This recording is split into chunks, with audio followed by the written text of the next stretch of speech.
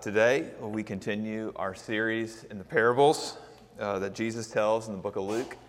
And much like last week, it's a different parable, but what's sitting in the middle of the parable is the same thing, a feast. So that's why we watched the video that we did. Many people helped to pull that off. In case you were wondering, Justin wrote that. And I just think it's so beautiful. Thank you, all those who participated. Let me pray and we'll get into our text. Father in heaven, thank you for your word, Lord, that its power, Lord, that we see it's not just some ancient book, that it's not just dead, but Lord, that your Spirit promises to combine with it, to do all kinds of things to our persons. So Lord, I pray that those kinds of things, conviction and comfort and assurance, Lord, would come as we look at this passage. We pray these things in your name. Amen. Luke chapter 5, we will start with verse 27 and end in verse 39. After this, he, Jesus, went out and saw a tax collector named Levi sitting at the tax booth. And he said to him, "Follow me." And leaving everything, he rose and followed him. And Levi made him a great feast in his house, and there was a large company of tax collectors and others reclining at table with them. And the Pharisees and their scribes grumbled at his disciples, saying, "Why do you eat and drink with tax collectors and sinners?" And Jesus answered them, "Those who are well have no need of a physician, but those who are sick. I have not come to call the righteous, but sinners to repentance." And they said to him, "The disciples of John fast often and offer prayers, and so do the disciples of the Pharisees, but yours eat and drink." And Jesus said to them, "Can you make wedding guests fast while the bridegroom is with them? The days will come when the bridegroom is taken away from them, and then they will fast in those days." He also told them a parable. "No one tears a piece from a new garment and puts it on an old garment. If he does, he will tear the new, and the piece from the new will not match the old. And no one puts new wine into old wineskins. If he does, the new wine will burst the skins, and it will be spilled, and the skins will be destroyed. But new wine must be put into fresh wineskins. And no one, after drinking old wine, desires new, for he says the old is good." The word of the Lord. If you were reading in your Bibles, whether on your phone or a hard copy, you probably see that there's two different chunks here, that they're divided by modern categories. The first one talks about a feast with Levi or Matthew, and the second one probably says something about parables. But really, this whole scene happened right in one place. This is one conversation. And so I think it's important for us to look at it that way, and it all starts with Jesus calling Levi, the tax collectors, to be one of his disciples. Now, Levi has another name. His name is Matthew. This is the dude who wrote the gospel. This is the dude who's one of Jesus' 12 disciples. And he was a tax collector. Now, tax collectors, if you've been around the church, you know they have a really bad reputation in Jesus' day. Now, no one aspires. I've never heard anyone say, when I grow up, I want to be an IRS agent. So it's not like we have this overly fond view of being a tax collector. But we don't necessarily see them as immoral. We probably just see them as boring and unfortunate. It's just a natural thing that has to happen when you have a society to pay for, right? But in Jesus' day, it was very, very different. Tax collectors had been recruited. And they'd been recruited by the enemy. They'd been recruited by Rome to collect taxes from their fellow Jews. And they got paid by anything on top of the tax rate that Rome collected, and that's what they used to line their own pockets. So it was a great gig if you didn't care about being liked, but loved money. And needless to say, tax collectors would have been one of the very last groups that any of the Jews would have expected Jesus to call to be a part of his inner circle. This is not what the Messiah is supposed to do. And if that's what the run-of-the-mill Jew thinks, put that on concentrate, and that's what the religious leaders think. These religious leaders might as well have PhDs in Messianic studies. And so you see in verse 30 that they grumble. See, what they are seeing in Jesus doesn't match up for what they're expecting for their coming Messiah to be like. To them, to feast and party with tax collectors was to condone their behavior. It was to side with injustice. But right alongside this anger and this grumbling is something else. I think it's curiosity. And that's why they ask the question that they do in verse 33. They're really curious about why Jesus doesn't make his disciples fast. Now, fasting was a big deal back in their day. It was prescribed in the Old Testament. Therefore, fasting was an important part of life for anyone who took their faith seriously. And on top of that, what made them even more confused is that Jesus' very associate, John the Baptist, along with his disciples, they practiced fasting too. And if you know the whole of the Gospels, you know there are times that Jesus fasted. He fasted when he went in the wilderness for 40 days.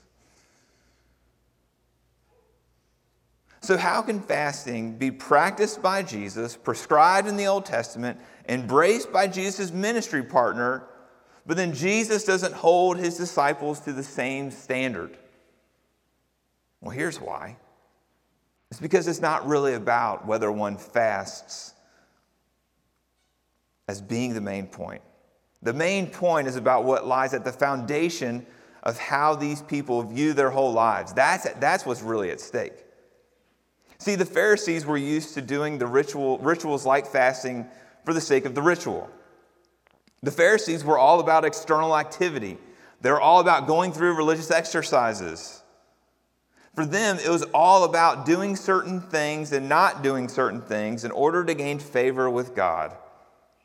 And what Jesus is trying to show them is that the answer is never external. The answer isn't about stopping fasting and starting feasting. And that's a quick fix. And don't we all love a quick fix?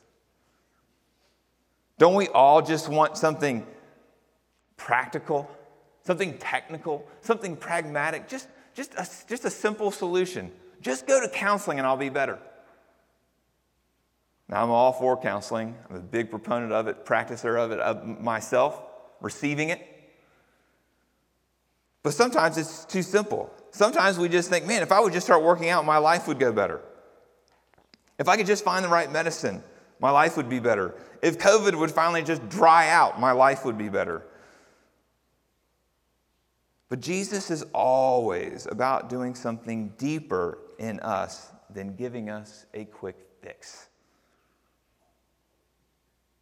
And the deeper work takes place not out here, but in here. Because this is where we change our conception of what God is like. See, A.W. Tozer, pastor in Chicago in the mid-20th century, he died in 1963. He wrote this masterful little book called The Knowledge of the Holy. If you need a book to read this summer, I highly recommend. Us pastors are insufferable book pushers. But here's the famous quote. It's literally the first paragraph of the first chapter. And here's what he says. What comes into our minds when we think about God is the most important thing about us. The gravest question before the church is always God himself. And the most important fact about any man or woman is not what he at a given time may say or do, but what he in his deep heart conceives God to be like. We tend by a secret law of the soul to move toward our mental image of God. So for the Jewish religious leaders, they can't conceive of a God who's more likely to enjoy food and drink with sinners. They're much more likely to conceive of a God who's a taskmaster, who's all about being serious and keeping up the externals. They simply view God wrongly in this text, and so do we. See, it all starts in the Garden of Eden with Adam and Eve. I mean, think about what the serpent actually said when he approached them. He asked this question, did God actually say, you shall not eat of any tree in the garden? That's his question. Did God actually say, you shall not eat of any tree in the garden? Well, for one, God didn't say that. The serpent exaggerates the prohibition by extending it to all trees, when in actuality, the prohibition is just don't eat from that one tree, the tree of the knowledge of good and evil. It's actually much more permissive. It's like, eat from all of these trees. Enjoy them like crazy, but just stay away from this one. But see, what the serpent's really trying to do is call God's goodness into question. He's essentially asking, what kind of God would deny you pleasure and joy if he really loved you? So she, Eve, lets the serpent's question change her view of God, and that's when she falls into sin. The moment that she thought that God's commands were not for her good was the moment the battle was lost. And so what's happened is that we have inherited Adam and Eve's spiritual DNA. We too are much more likely to imagine God to be someone he's not. We're likely to question his goodness, question his willingness to be with us feasting, rather than see him as someone that we do things like fasting for. See, to think of God as someone to be enjoyed and think of him only as someone to be served, that is what's natural for us. See, just about everything in our world reinforces the idea found in most religions that the main motivation in life is to do the right thing in order to avoid punishment. Lately, I've been driving around with my kids, seems like incessantly. When my kids were really little, you're just stuck in the house. These little things just sleep all the time, they eat all the time. It's impossibly mobile when your kids are really little. At least it was for me. And now the kids are older, all I do is drive them around. That's what your parents did for you when you entered adolescence. And lately we've been driving around, and Audrey constantly is like, Dad, you're going over the speed limit. Dad, you're going over the speed limit. The speed limit's 25, not 32. You're going to get pulled over. And I said, Audrey, I don't care if I get pulled over. But see, what she is picking up on is that she knows if you do the right thing, you will avoid punishment. But I want to propose a different way forward, the way of grace. We can do it by looking at all places at the New York City Public Library. Recently, I read that the New York City Public Library eliminated all late fees. Late fees had been instituted in their library system in the late 1800s, and they'd just been rising ever since. In fact, before the pandemic, if you had a fine of over $15 in the New York City Public Libraries, you weren't allowed to check out a book. That makes sense, doesn't it? I mean, late fines seem necessary in order to motivate people to return their books on time. But COVID made them reimagine the fee system. And during these months of partial to full lockdown, the library had tens of thousands of unreturned books.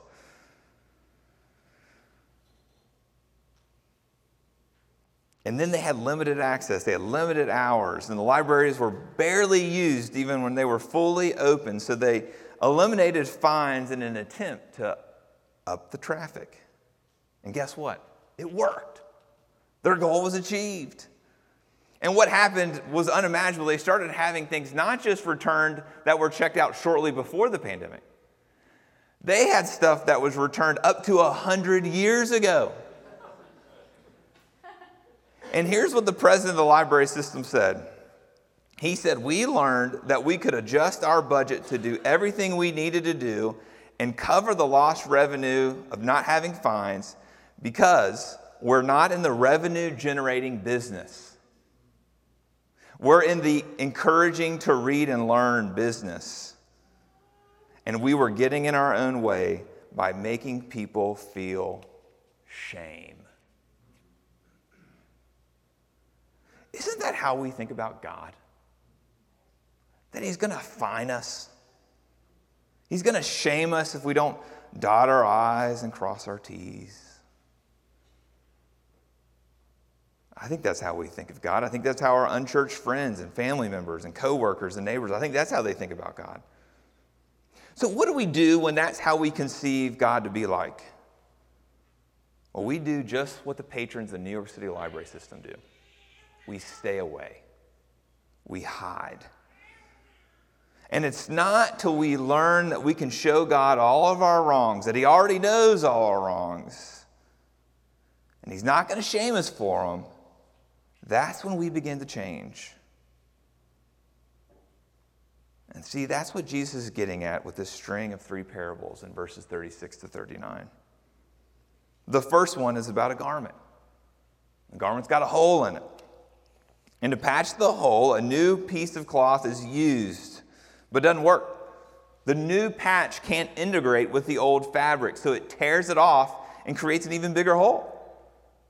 And the question is, why not just get a new shirt? Well, here's why. Because we're accustomed to the old one, and we can't seem to give it up, even though we need to. Second parable is the first of 2 about wine.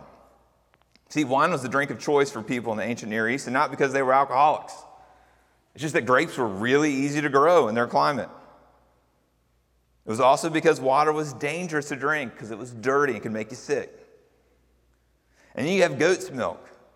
And you have no means to refrigerate goat's milk. And who wants to drink warm milk in hot weather? So Jesus is using this metaphor because they know a lot about wine. A lot more than me and you.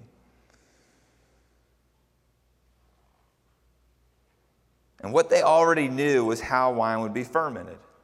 And it was fermented in these animal skins. They call them wine skins. And essentially these wine skins are just a leather bag. That's all it is. And you've got to understand how fermentation works to really get this parable. You have to understand this fermentation process. Just take sauerkraut. Take kombucha, which if you've never seen how kombucha is made, I don't know how anybody drinks that stuff. It tastes terrible, but then you see that living thing inside and you're like, you want to drink that? But if you're going to make sauerkraut, you're going to make kombucha, then you can't just have a normal jar with a normal lid. Because during the fermentation process, there's a ton of carbon dioxide that's released upwards. And if you don't have anywhere for that carbon dioxide to go, the jar is going to blow up, and there's going to be shards of glass everywhere, and kombucha everywhere, and that weird growing thing inside of it everywhere. And you see, as the product, whether it's kombucha, whether it's wine, whether it's sauerkraut, it begins to expand and contract with the temperature. So this glass jar, if that's what you're going to use, you've got to have a lid with holes in it. And so with wine, you have this wine skin, and it's perfect for fermentation because there's these microscopic holes in the leather that allow it to breathe. The flexibility of the wine skin lets the wine expand and contract during the fermentation process. But after the fermentation process is over, the skin's been stretched out. And it can hold the wine that's been matured within it, but it cannot handle a fresh batch of wine. Because there would be no room for it to expand and contract, and it would bust the wine skin, and you'd ruin the new wine. So you need a new wineskin. You need a new shirt. You need a new wineskin. And then the last one, verse 39. Verse 39 is about that most of us have the tendency to think that old wine is 100% of the time better than new wine. And what Jesus is challenging here is their presupposition. He's not just saying that every move towards progress, every move towards innovation is always his way. He's just saying that it's possible that new wine can be better than old wine. He's really saying that he's the new thing and he's preferable to the old. See, you just put all 3 of these parables together and they're trying to tell us that we need to change our conception of God. We need to change it from being a God who requires us to fast and instead wants us to enjoy him around a feast. And this isn't going to take just a little adjustment, a little fine-tuning. It's not going to come just with reading a book or two, even though I pushed one on you moments ago. It's not going to come with going to a retreat or attending a conference. No. The way it's going to change is by throwing out the old garment, the old wineskin, the old wine, and receiving the new garment, the new wineskin, the new wine. See, this old way of relating to God, one that relates to God with severe discipline, one that relates to God with being overly proper, the one of relating to God about being religiously intense, the one of relating to God about abstaining from as many pleasures as possible, the way of relating to God that just keeps up this appearance of being pious. All of those ways of relating to God will choke out life altogether. Because if you just think of God in this way, you've got a narrow heart. You're distorting the character of God as being your Father. And when you're broken by sin, when you're full of shame, when you're feeling weak, when you're conscious of your failure, you need the gospel. You need the gospel of the Father's infinite love for you. And you need not just to know it, you need to feel it. See, we don't just relate to God as one brain to another brain. We relate to God as a whole person to a whole person. And Jesus knows that. He's trying to get you to feel His love for Him. He's courting you here in this text. Did you feel it? I mean, look at His invitation to Levi. Now, in modern day, if the Messiah comes, especially in America, He would be handing out contracts. Will you be my disciple? Give me these things, and I'll give you these things in return. But Jesus doesn't hand Levi a contract of what it means to be a disciple. Doesn't give him a job description. What Jesus does is that He shows him what it's going to be like to be His disciple by celebrating his commitment over a meal. Because He's trying to show that being a disciple is more about being with Jesus than doing things for Jesus. And then in verse 35, you see what Jesus calls Himself? In verse 35, Jesus calls Himself the bridegroom. And when He does that, Jesus is saying, I'm the perfect spouse. I'm unconditionally committed to you. That's the depth of my love for you. I'm your bridegroom. And then you've got the parables. The parables in verses 36 to 39 are really all wedding metaphors. It's very likely, based on our context, that the garment means a wedding garment. It's very likely that the wine is associated with a wine used. Now, I know that weddings are big celebrations. They're bigger today. I mean, the weddings that I now get to officiate and all of the planning, all of the events leading up to the main event are much more intense than 17 years ago when I got married. But you know how it works. You have a lot of people there. They're all wearing their nicest clothes. Many of them have a fresh outfit. Most of them have spent some amount of money on the bride and groom as a gift. The host of the wedding spends an inordinate amount of time, an inordinate amount of money to host you well. Why? Because this is a great joy. Somebody's getting married. Now, I've heard many of you criticize this whole industry. I have too. But let me tell you, weddings in Jesus' day were much bigger deals than even weddings are for us today. They lasted for at least a week. There were meal after meal after meal after meal, because it was a festival. It was a celebration. And you put all this language of feasting and weddings together, and you begin to get a whiff of the extravagant love of Jesus for you. See, brothers and sisters, the Christian life is hard. Jesus does call us to pick up our cross. It does come with sacrifice, but that sacrifice must be framed within a life of celebration. And let me tell you, there's a lot to celebrate. Because Christ's life, death, and resurrection, we don't have to fear death because we've been given eternal life. Because of Christ's life, death, and resurrection, we don't have to wallow in shame because we've been forgiven. Because of Christ's life, death, and resurrection, we don't have to be alone because we've been adopted by a loving Father in a family with millions of brothers and sisters. Because of Christ's life, death, and resurrection, we don't have to be bored. We don't have to be apathetic because we've been given a mission to see the kingdom of heaven brought to earth. And this is exciting news. This is worth singing about.